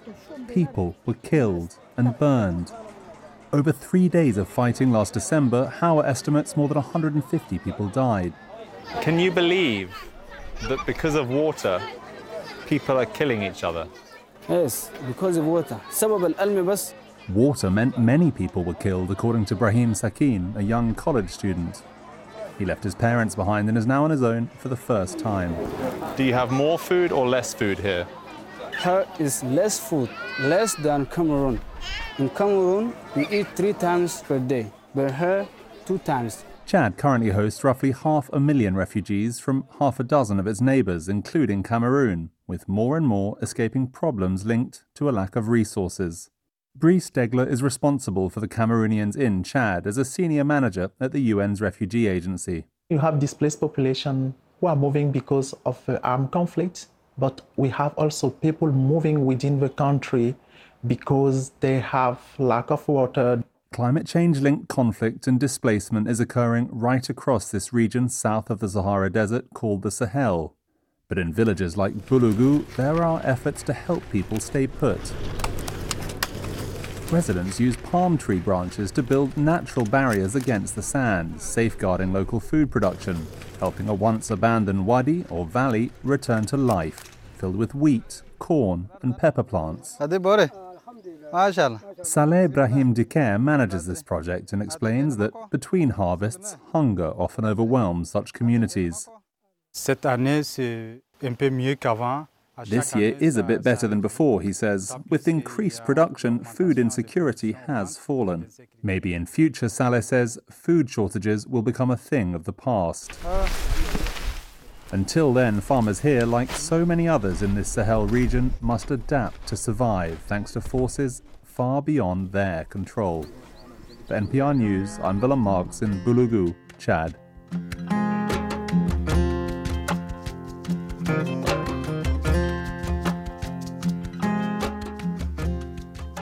It's Morning Edition from NPR News. I'm Steve Inskeep. And I'm Layla Falding. This is 90.9 WBUR. Coming up, the number of mortgage applications rose last week, in part because mortgage rates fell slightly. But as the Marketplace Morning Report explains, homes aren't necessarily going to become more affordable. And coming up at noon today, it's Here and Now, and Deepa Fernandez is here to tell us what they're going to be talking about today. Hi, Deepa. Hi, Rupa. So we have a lot on the show today. As always, as many people now know, the GOP has claimed the majority in Congress. So we will get all the latest from Capitol Hill. We'll also go to LA, where that city has a new mayor, the first black woman, the first woman to lead the city of LA. And we are going to delve into massive fires that have been consuming not the American West, not California, but the country of Portugal, and a really simple solution that has come out in that it's all about the trees that we plant, and this applies to the American West as well, that we may be planting the wrong trees that don't suck up as much carbon from the emission, and it might be a very positive climate change story. So, Rupa, we've got a lot coming up on the show, and we look forward to talking with everybody later on this morning. Yeah, that's fascinating. Thanks, Deepa. Thank you. That's Here and Now. Today at noon, it's 8:51. We're funded by you, our listeners, and by the Greater Boston Food Bank. Give the gift of a Thanksgiving meal. Donate at gbfb.org/WBUR. Laws targeting transgender people are leading some trans people to run for public office. Several bills passed through the Montana legislature by one vote, and I thought to myself, I know representation can make that difference. I'm Elsa Chang, two newly elected lawmakers on how they plan to fight those bills. This afternoon on All Things Considered from NPR News. Today at 4 on WBUR. A mix of sun and clouds today with temperatures in the mid-40s. It'll also be windy. Tonight it falls to the low 30s. The winds will continue. Tomorrow, clear skies and low to mid-40s. Friday night temperatures may fall to the upper 20s. It's 40 degrees in Boston at 8:52. We're funded by you, our listeners, and by Boston Ballet's The Nutcracker. Beloved characters return to delight all ages this holiday season, beginning November 25th. Tickets at bostonballet.org. The people who thought last week was the right time to borrow for a house. Marketplace Morning Report is supported by Amazon Business, your partner for smart business buying. Learn more at amazonbusiness.com. I'm David Brancaccio in New York. The number of applications for mortgages went up last week. The Mortgage Bankers Association concludes more people jumped back into the housing market because interest rates had fallen slightly, moving back below 7% for a 30-year fixed-rate loan. But there are two big parts when it comes to affordability: the cost of the loan and the cost of the house. Marketplace's Justin Ho has more. If inflation slows down and if the Federal Reserve eases off on its interest rate hikes, mortgage rates could fall further, says Charlie Dougherty, an economist at Wells Fargo. We're actually expecting mortgage rates to gradually descend over the course of the next 2 years. That could push more people into the housing market, which in theory would put upward pressure on prices. But I think the market would need to see sustained lower interest rates to see that kind of upward pressure. That's Odetta Kushi, an economist at First American. She says mortgage rates made homes so unaffordable that home prices have started to fall. We can probably still expect prices to adjust downwards to kind of the new reality of higher mortgage rates. But if prices go down, Greg McBride at Bankrate.com says that won't make homes more affordable. As long as mortgage rates remain very high, or we've got an economic environment that is less than inspiring for would-be homebuyers. Because lower prices won't always help if you're not confident in the economy. I'm Justin Ho for Marketplace. Let's stay on this theme of the affordability of shelter. This is an especially difficult situation to navigate for first-time homebuyers. To help us take today's economic pulse, let's turn to Majora Carter, an urban revitalization specialist, a real estate developer, and a MacArthur Genius Grant recipient. Ms. Carter, welcome back. Thank you so much for having me, David. The percentage of home buyers who are getting into their first homes plunged in the last year or so. I mean, does that worry you? It keeps me up at night, and I wasn't aware of how much it plunged, actually. But it's also really difficult, to know is that at the same time, in the kind of communities where people would be able to be a part of the American dream by buying one of those homes, that private equity is actually buying more of those and not regular people. I'd like to say it would be ironic, though, that maybe the central bank, the Fed, is helping this. They've been jacking up interest rates in the fight against inflation. And so the multiple offer frenzies are becoming more rare than they were in high pandemic. And some of the prices are coming down. But of course, the flip side is if someone wants to buy a house, they have to pay more for the mortgage. Right. With interest rates going up, and in so many of the markets where the price for homes is actually just astronomical. And, the fact that there's not a real push to say, okay, just plain old Americans, regular Americans, how do we support them, like decrease the wealth gap, to provide the opportunities for folks to be in better positions for generational wealth. That really is a very problematic way that we're looking at this country and actually who needs to succeed. And I do think that we're also, essentially, privatizing profits and socializing the social costs, of so many of these issues that we're going through. I mean, the statistics show that some of the prices are beginning to drift down over the summer into the fall. But then when you look compared to a year earlier, the prices are still much higher than they were a year ago. So you still have, I guess, is this your experience where you work? Pretty high prices, but very high cost of borrowing now. Yes, those two combined, just literally takes people, off the table. It also just makes rental prices higher as well.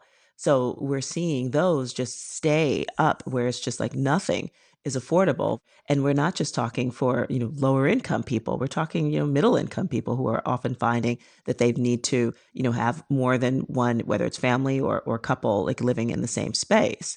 And that in and of itself should send alarms, I think, everywhere. Majora Carter is very focused on urban revitalization. She's a MacArthur Genius Grant recipient, and her book is called Reclaiming Your Community. You don't have to move out of your neighborhood to live in a better one. Majora, always good to talk to you. Thank you so much. I appreciate it. Checking markets, Dow, S&P, and NASDAQ futures are all down 1% or more, 1.4% down for NASDAQ futures. This amid concern that consumers are still spending vigorously, suggesting a higher range for interest rates ahead. The head of the St. Louis Fed, James Bullard, said today that the higher rates his team has been engineering in have had, quote, only limited effects so far. At 113 Starbucks locations today, you'll find workers on strike. The union says the company's negotiating in bad faith, something Starbucks has denied. The company has objected to contract talks via Zoom. The strikes come on the day of the big Starbucks promotion, where they give out commemorative red plastic cups that some people collect. The union has its own red cups, evoking a cartoon Grinch. Marketplace Morning Report is supported by Fisher Investments. Fisher Investments' team of specialists tailor portfolios to clients' long-term goals. FisherInvestments.com. Investments and securities involve the risk of loss. Nike's Chief Diversity, Equity, and Inclusion Officer, or CDO, is leaving after 6 months on the job. He's just one of the many in the company's diversity department exiting in recent years. And although this could signal greater problems for Nike, which has struggled with complaints about sexual harassment and discrimination, turnover is common among corporate diversity officers in general. Marketplace's Kristen Schwab reports. Diversity and Inclusion Manager has been the second fastest growing job title over the past 5 years, right behind Vaccine Specialist. That's according to LinkedIn. And that kind of growth comes with a learning curve. Firms don't fully understand what's needed for a chief diversity officer to overhaul company culture. It takes a number of years, and CDOs need their own staff. Stephanie Creary, a management professor at Wharton, says also there isn't a standard for what type of person takes on this role and what skills they need. That's what's lacking, a clear professional pathway to prepare you, at least fundamentally, from a knowledge capacity in some of the underlying things that one needs to be thinking about. Creary says CDOs used to mostly be lawyers, then HR professionals. Now a lot of companies promote people with a clear passion for DEI who may not be the right fit for the job. I'm Kristen Schwab for Marketplace. And in New York, I'm David Brancaccio. You're listening to the Marketplace Morning Report.